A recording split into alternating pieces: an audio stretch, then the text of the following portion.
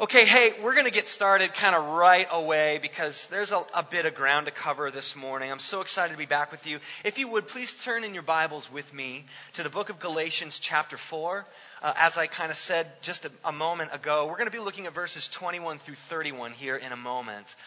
See, at Substance Church, we believe that the whole Bible is the inspired Word of God. Every chapter, every verse, whether Old Testament or New Testament, we endeavor here to preach the whole Bible expositionally, which means we often go book by book, paragraph by paragraph, verse by verse. And this isn't always an easy task because we come across passages that are often difficult for us to hear because they call us out on things we would rather not be called out on.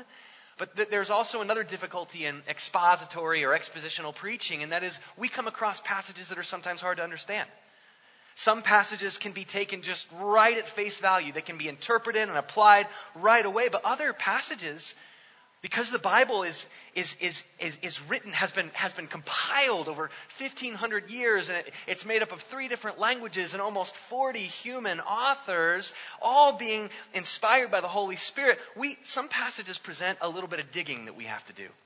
We have to research. We have to dig into it before we can rightly understand and interpret and apply it. And today's passage is one of those passages.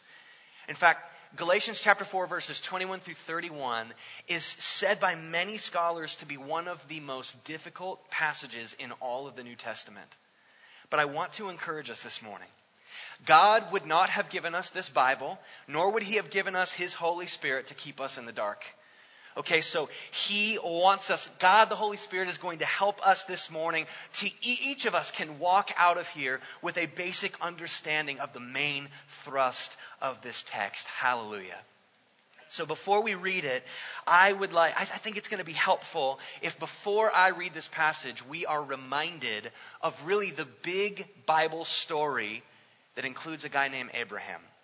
Okay, so after Adam and Eve rebelled in the Garden of Eden, God saw that humanity would just plunge into a downward spiral of wickedness. And so in Genesis chapter 3, God promised that our wickedness would not have the last word. He promised a rescuer, a redeemer, to redeem mankind from their evil. And so fast forward to the flood and Noah, and then after the flood, humanity continued in this downward spiral of wickedness. Humanity even built a tower called Babel, and it was just essentially this big shrine of self-worship. Look at how awesome human beings are, is basically what Babel was all about. And God in His mercy, He confused all of humanity's languages. At one point in time, all of the world spoke one language, but at Babel, in His mercy, He confused humanity's languages, and then humanity spread out all over the earth. But God, His plan wasn't just to frustrate the plans of mankind who was evil.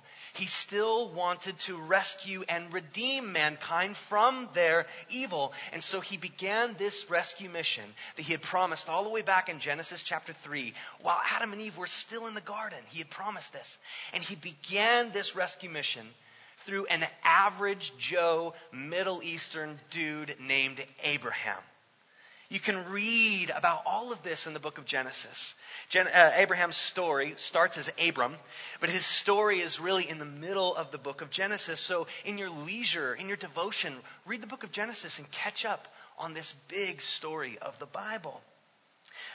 God, by His sheer grace, for nothing that He saw in this average Joe named Abraham, God made a promise to Abraham. He made a promise. Abraham was currently childless. He had no children, but God promised him, guess what? You're going to be a father. And you're not only going to be a father, Abraham, you're going to be a patriarch of a nation of descendants as numerous as the stars. And Abraham, what's more about this promise? This is God. He says, I'm going to bless and redeem men and women and children from every nation on earth through you and your descendants. Your descendants ultimately culminating in the person and work of Jesus Christ. This was the promise that God made to Abraham. And there was nothing that Abraham needed to do in order to make this promise come to pass. He just simply believed it. and it was counted to him as righteousness, it says. So there's a definition of faith right there. Faith, you hear that word a lot in church. Faith is simply believing God that he will accomplish all that he promises. Of course, the pinnacle of his promises is realized in the person and work of Jesus Christ. It's believing God that Jesus Christ, God the Son, accomplished everything needed for our redemption and forgiveness and eternal life. That is the gospel in a sentence, basically. Now, faith, as being as simple as believing God at his promises, as easy as that sounds, faith isn't always that easy, is it? Because we humans, man, I don't know about you, I want to do things on my own.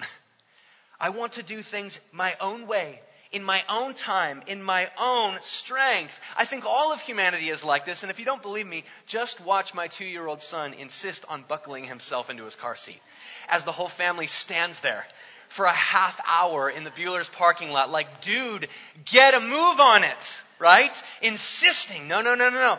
I'm doing things my own way. Now, Abraham and Sarah, they were no different than my 2-year-old son. Abraham and Sarah believed, yes, God would fulfill his promise. There would be a son. Abraham would be a patriarch. The world would be blessed through them, through Abraham. But God wasn't working as quickly as they wanted. And so they decided to help God out a little bit. Again, you can read all of this in the book of Genesis. Sarah, Abraham's wife, who had been barren her entire life, she could not have children. She suggested to Abraham, she said, hey, why don't you take my slave woman Hagar? Now, slave had a much different connotation back then than it did in 19th, 20th, 21st century today. It was a different thing. But she said, Abraham, take my slave woman Hagar and sleep with her so that we can get the ball rolling on this patriarch thing. Because God made this promise, but he's really nowhere to be found. And so rather than waiting on God to fulfill God's promise, Abraham took it upon himself to, notice the air quotes, fulfill God's promise. And he and Hagar, the slave woman, had a son named Ishmael. Now, my wife and I like Netflix. There's a show on Netflix called Nailed It. All right? And the premise of this show is that they invite all the contestants to look at this picture of a gorgeous, beautiful, professionally made cake. And these contestants look at it and then they're sent off to try and replicate that exact cake. And it turns out in disaster every time. But the joke of the show is that, nailed it. Like, look at how close we got. And it's not close at all. It's a nightmare. Abraham and Sarah, when they tried to realize God's promise themselves, stepped back after Hagar delivered this boy named Ishmael. They stepped back and they said, nailed it. But it was a disaster. They didn't nail it at all. Sure, they had produced an offspring, but it was according to their own ability. It was according to their own biology and flesh. The boy didn't even belong to, Ishmael didn't even belong to Abraham and Sarah. He belonged to Abraham and the slave woman Hagar. This was not God's plan. Now, brief commercial.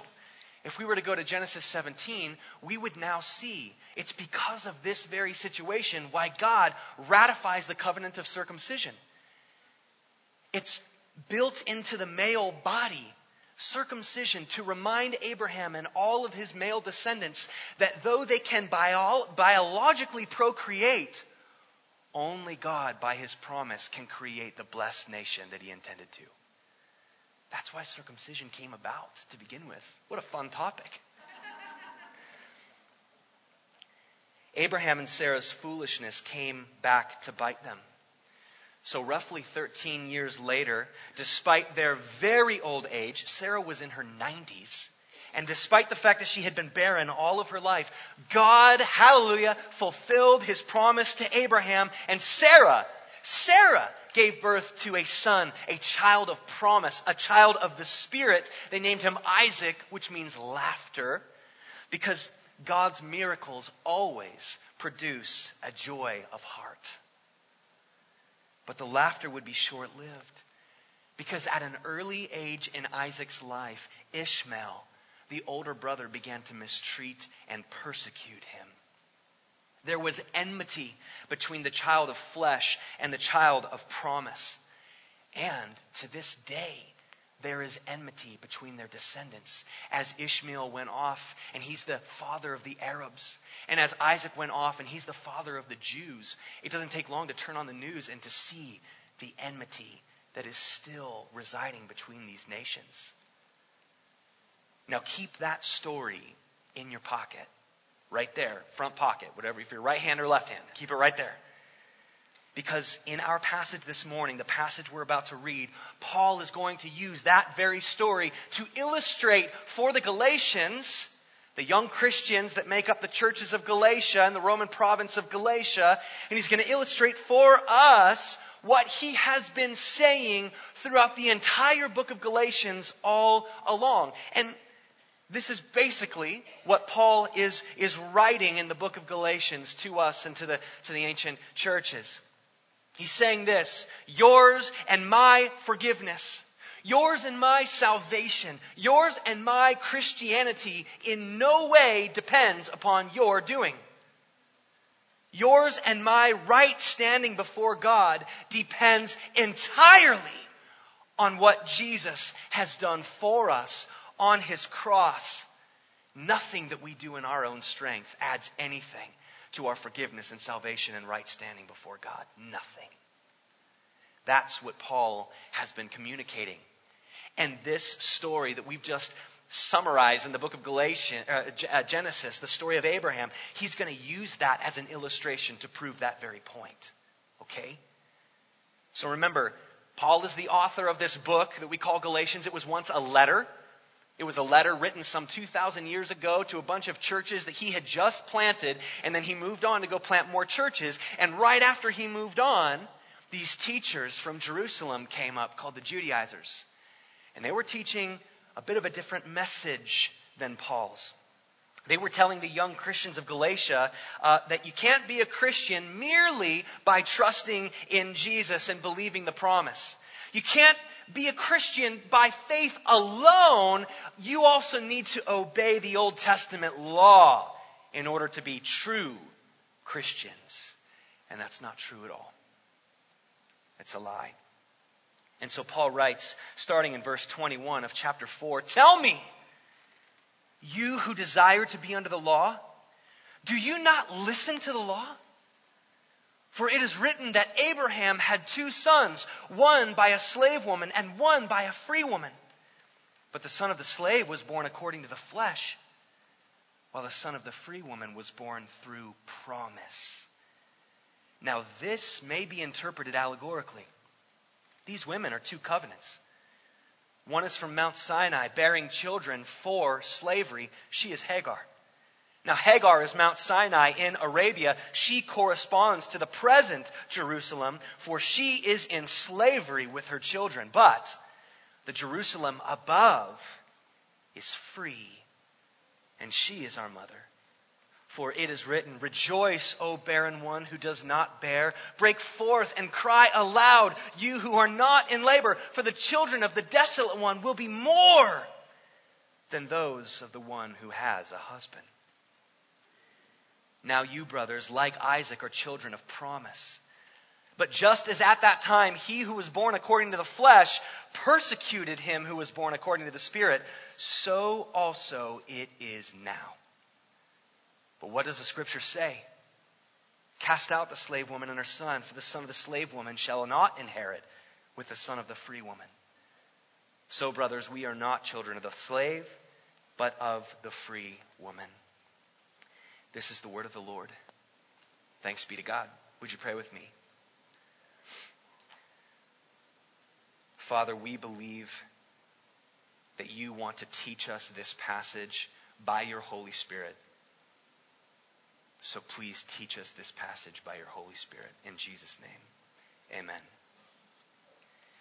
If we're coming to this passage cold turkey, if we're just, if we're up at 6:30 a.m. on a Monday morning, time for our devotions, and it's time to read, chapter 4, verse 21 through 31. We're going to read this and go, what the heck is going on here? Right?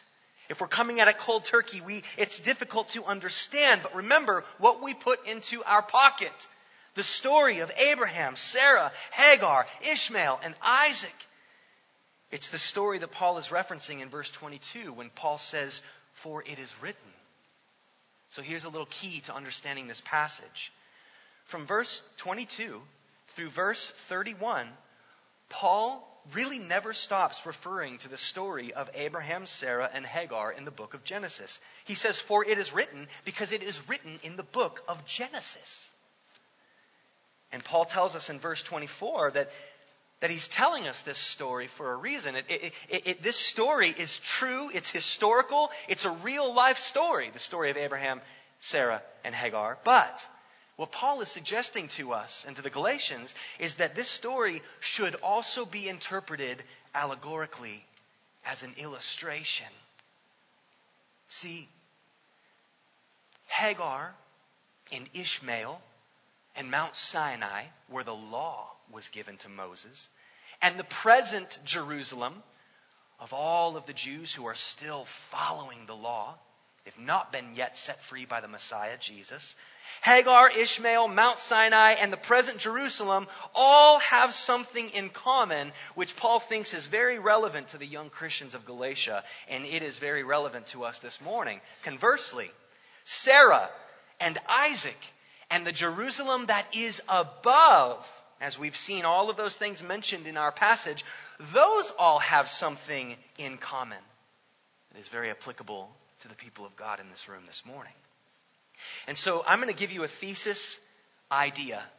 This, if I could summarize all of what we've just read, including the story of Abraham and Sarah and Hagar, if I could give you a thesis statement that I think Paul is really getting at in 21 through 31, this is what I think Paul's saying. That no one has ever attained forgiveness and eternal life with God by their own strength or by their own self-reliance. And yet, so many of us spend our Christian lives expecting ourselves and expecting each other to do so. To essentially earn by our own strength a place in the kingdom of heaven. And what Paul is saying in this passage is that it is bondage to believe that. It is slavery. And so the title of my sermon is The Slavery of Self-Reliance. And if you are a note taker, here are my 3 points. I know I got a clip. I got to move. They're kind of longer points. I had less time to prep, so it's not as refined. So here's point number 1. To one degree or another, we all desire to operate by our own strength. We all desire to be self-reliant, self-sufficient, autonomous, and independent. I'm going to show you where I got that in this passage, and I'm going to show you what it means. Point number 2. But that self-reliance, church, is slavery. It is bondage. It is everything that Jesus desires to free us from. Point number 3. To one degree or another, we are all not only guilty of trying to operate on our own strength, we are guilty of expecting others to do so as well. I'll rehash those points when we get to the points. So bear with me. I'm gonna roll. Point number 1. To one degree or another, we all desire to operate by our own strength, to be self-reliant, self-sufficient, autonomous, and independent. Paul begins in verse 21 by saying this. Listen to his language. Tell me, you who desire to be under the law? You who want to base your Christian walk on your works? You who desire to essentially earn your own place in the kingdom of God? Tell me. Have you ever tried to give a gift to a super self-reliant person? You're like, well, yeah, we gave you a gift last Christmas, Chris. Have you ever tried to buy the meal for someone who he bleeds self-reliance? Have you ever tried to offer to clean their house or watch their kids or bring them groceries? Self-reliant people simply cannot be in someone's debt. They can't do it. You can watch them writhe and quake when somebody's giving them a handout. Because self-reliant people have to earn everything that comes their way. Self-reliant people have to deserve what comes to them. There are no handouts. Now look, our desire to work, our desire to participate and to accomplish, that's not inherently evil. Adam and Eve worked in the garden before the fall. We have been hardwired into our DNA by God to be workers. It's the self-reliant part that'll kill us. Operating by our own understanding. It's the I will only produce my own means and my own methods. It's that part that gets us into trouble. It's when we insist on earning just a little bit the grace that God wants to give us freely through promise. Now, none of us would ever call it that. None of us would ever be so bold to say, yes, I'm a completely self-reliant person. But many of us think this way when it comes to our church attendance. Many of us think this way when it comes to, I missed the tithe box again. God must think that I'm a wretch. Oh, look at how successful my ministry or my Bible study is. Look at how many people are under my influence. We're earning a bit of our righteousness before the Lord in our works. To one degree or another, we all desire to be under the law, like Paul writes in 21. We all desire to earn a little bit of our good standing before God, and that is exactly what the Galatians are doing. They're listening to the Judaizers. The Judaizers have traveled from the city of Jerusalem, the present Jerusalem, to tell the Galatians that forgiveness and eternal life is the result of God's giving and our earning. No. Paul goes, whoa! What did you just say? Well, forgiveness and eternal life is the result of God's giving and our earning. Doesn't that sound nice? No. It's slavery, I'm telling you. Paul says God's giving and our earning are incompatible. They do not work together. They are never and never will be dance partners. By definition, grace cannot be earned. Grace, the word grace literally means unearned or unmerited favor. So the moment we try to earn grace, it ceases to be grace. And so Paul is writing the Galatians in chapter 4 and he's saying, whoa, we've seen how this self-reliance works itself out. And then he steers their attention toward Abraham. He says, just look at what happened when Abraham tried to earn what God simply wanted to give him.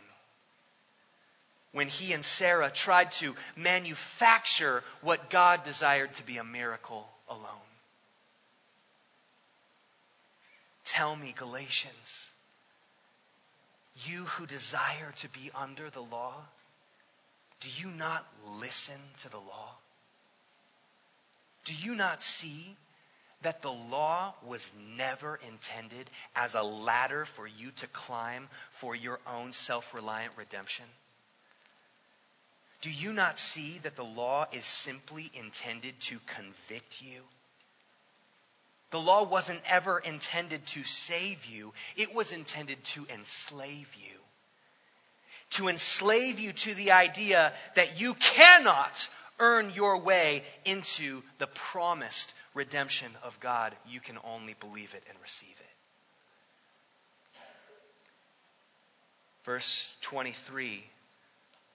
So what does the son of the slave woman Hagar, and what does Ishmael and the law, which was given at Mount Sinai? That's why Mount Sinai is written there. He's talking about the law. What does Ishmael and the law and the present Jerusalem and the slave woman, what do those all have in common? That's verses 23, 24, and 25. They all have in common, point 2, the slavery of self-reliance. Let's take 1 second of honest introspection as we look at point number 2, the slavery of self-reliance.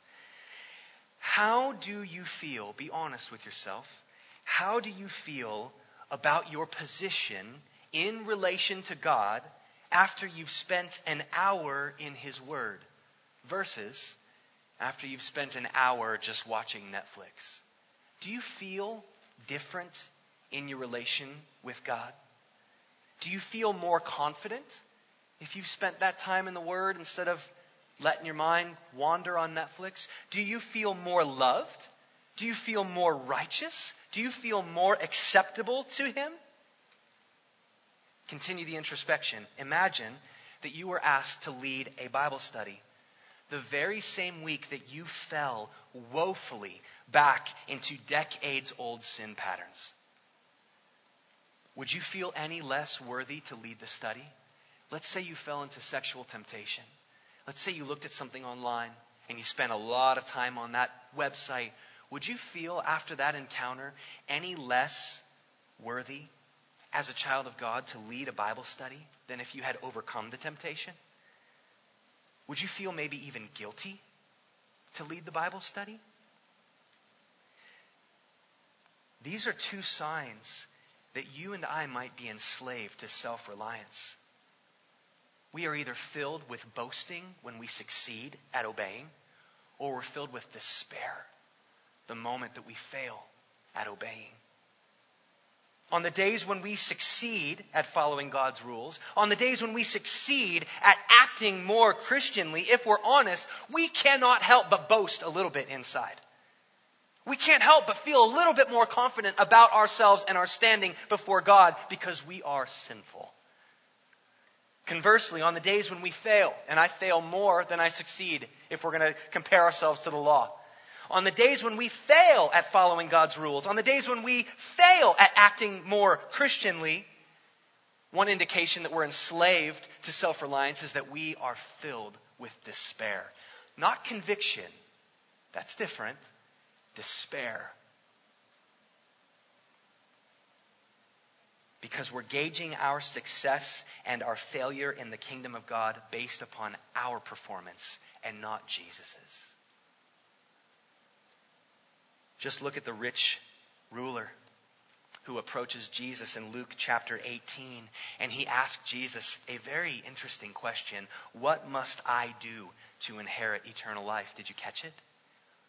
What must I do to inherit eternal life?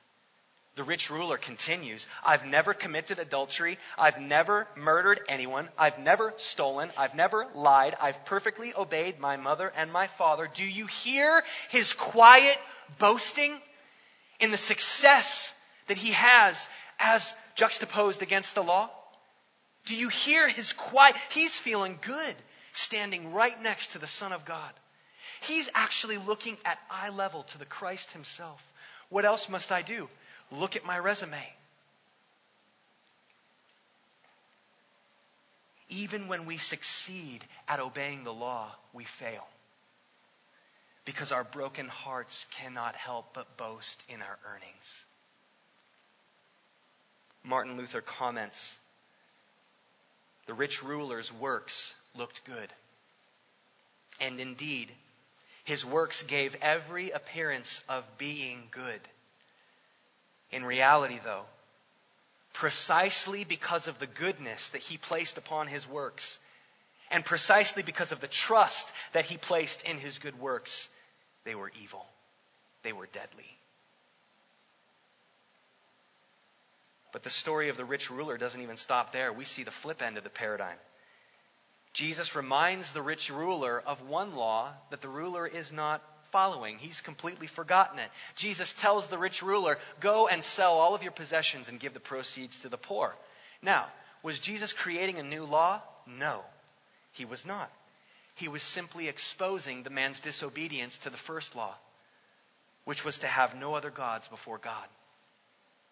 The rich ruler walked away in despair, his head hanging from failure because he was unable, rightly, in his own strength to successfully obey the first commandment. His possessions were his God. He was unwilling to part with them. So with these things in mind, no wonder Paul writes in verse 21 of our passage, "Tell me, you who desire to be under the law, do you not listen to the law, what it requires of you?" So what is the slave woman Hagar? What is Ishmael in the law? What is Ishmael in the law and the present Jerusalem, which is represented by the Judaizers? What do all of those things have in common? The slavery of self-reliance. But conversely, what does Sarah, the free woman, and her child of promise, Isaac? What do Sarah and Isaac and the Jerusalem that is above, what do they have in common? Freedom. Freedom. Paul is arguing that those of us this morning who come to God by faith alone, we are just like Isaac. Those who come to God simply believing His promise. You're a child of promise. And children of promise, according to John chapter 1, we're not born of the blood. We're not born of our own free will. We're not born of flesh. We're not born of self-reliance. We're born of God. It's an act of miraculous, marvelous grace why you are a Christian. Hallelujah. And then in verse 27, Paul quotes from Isaiah 54, and he basically just hammers home to the Galatians that this idea of salvation through promise, this was always God's plan. This was always God's heart. So, believers, maybe you're here this morning and you've heard the promise of God. Visitors, maybe you've heard the gospel, the good news that on yours and my behalf, Jesus lived a life of perfect obedience to God's laws. He never tasted the despair of failure because He never sinned. And He never tasted the pride of self-reliance because He fully relied on the Holy Spirit while He obeyed all that God had commanded. And though He lived His life in perfect conformity to God's laws, He willingly died on a cross in yours and my place as our substitute. We deserved the punishment for our disobedience. Jesus took the punishment for us. And He rose to life. And He now simply invites us, as God has invited since day one, to believe that He has done everything needed to secure our forgiveness and salvation and eternal life. He invites us this morning to cast off the slavery of self-reliance and the ups of our boasting and the downs of our despair. Stop measuring your own performance, church. Look at Jesus's. And then worship and celebrate and let the gratitude therein stir you into holiness. Point number 3, and I'm going to wrap up. To one degree or another, we are all not only guilty of trying to operate by our own strength, we're also guilty of expecting others to do so. In verse 28, Paul says, "Now you brothers, like Isaac, now you Christians who simply believe the promise, you are children of promise. But," verse 29, "just as at that time he who was born according to the flesh persecuted him who was born according to the Spirit," listen, "so also it is now." Now here's the connection Paul's making, and it's important that we see this. Paul is connecting Ishmael, the slave of the child born according to Abraham's flesh. He is connecting Ishmael to the Judaizers who are demanding conformance to the law.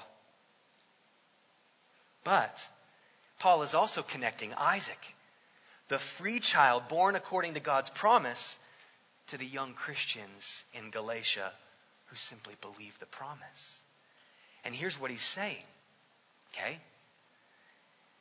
What he's saying is that the way the Judaizers have come into Galatia and they're treating the Galatians by expecting the Galatians and even demanding them to look a certain way, to behave a certain way, to believe a certain way, what the Judaizers are doing to the Galatians is nothing less than persecution. Just like Ishmael persecuted the child of promise, Isaac. Now, This was mind-blowing to me as I studied this a couple of days ago and up through this morning. It was mind-blowing because normally when we think of persecution, we think of physical harm being inflicted upon Christians by people who are outside the church walls. But here is the sobering truth. What Paul is getting at, to one degree or another, all of us in this room often act like Judaizers.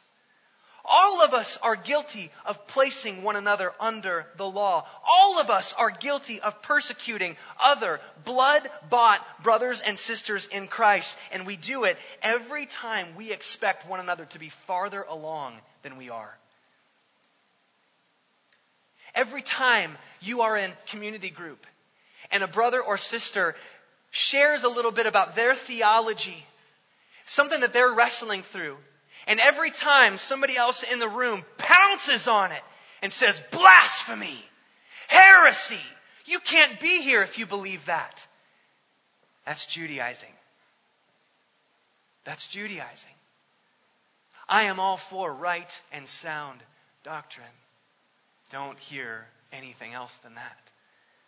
But when we do not afford our brothers and sisters the grace to be sanctified in mind and soul by the Holy Spirit and not our hammering, when we don't allow that, we're Judaizing ourselves. I am all for hard truth. It needs to be preached. But man, we also need to give one another loads of space to simply be sanctified by the Holy Spirit who sanctifies. Look, I Judaize here's a story from my own life. This is humiliating. A brother in Christ came to me about 5 years ago in my old church. He said, I am struggling with pornography. And do you know what I told him? I said, bro, that's a little bit JV. That's a little junior varsity of you to keep struggling with this sin. I've had victory in that area. I belittled him because he wasn't further along. And he was coming to me for help and accountability. What a wicked, wretched, Judaizing heart I have. That if we could only be a community, a church of grace that gives people safety and time to wrestle with Scripture and let Scripture wrestle with them to become what God was always going to make them to be anyway, without our bludgeoning help. We need to give each other space and grace and patience. Because if we don't, we are essentially doing the exact same thing that the Judaizers were doing. They were demanding that the Galatians essentially pull themselves up by their own strength and self-reliance. They were encouraging them to act contrary to the gospel itself. All of us, to one degree or another, expect one another to do in themselves what only the Holy Spirit can do.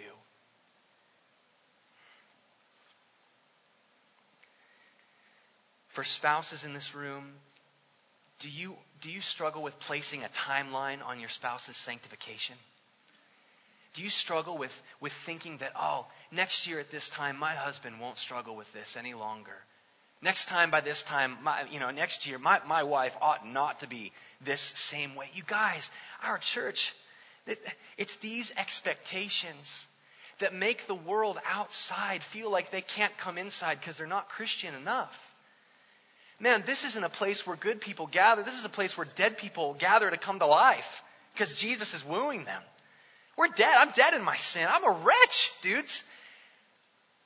Give me the space and the grace and the gentle, loving, truthful reminders to me. Brother, I think I see some error in your theology. I think I see some error in the way that you walk and live. But then give me, please, the grace and the space that the Holy Spirit would then do His work in His time.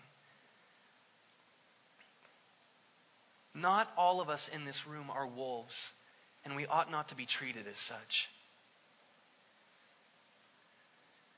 Yours and my forgiveness, our right standing, our Christianity, hear me, does not depend upon our doing.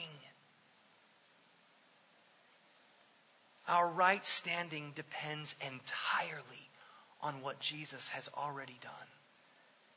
And there is good news for those of us Isaac's, children of promise, who often act like Ishmael's. And I'm sorry.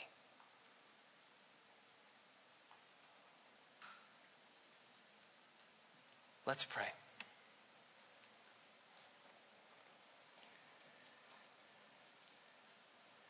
Father, that it would be that a lost and dying soul would come into this building and come into this congregation from outside, and that they would not be approached by someone, including myself, to put a demand upon them that they need to look or act a certain way to be here. Oh Lord, as children of promise, let us graciously extend that promise to others. The good news that all they need to do is receive the promise from you that Jesus did everything needed for the security of their souls. And then let us patiently, with great grace, walk with one another with joy as the Holy Spirit slowly but surely refines us into the very image of Christ. One day our theology will be perfect. One day our practice, our walk will be utterly holy. And in the meantime, you are doing that work. You are getting us there. You are refining your bride. Let us not act like Abraham and try to make something happen before your Holy Spirit is ready to make it happen. Give us this grace. Thank you for Jesus. Forgive my wretched heart. And help us to love one another as we're loved by you. In Jesus' name, amen.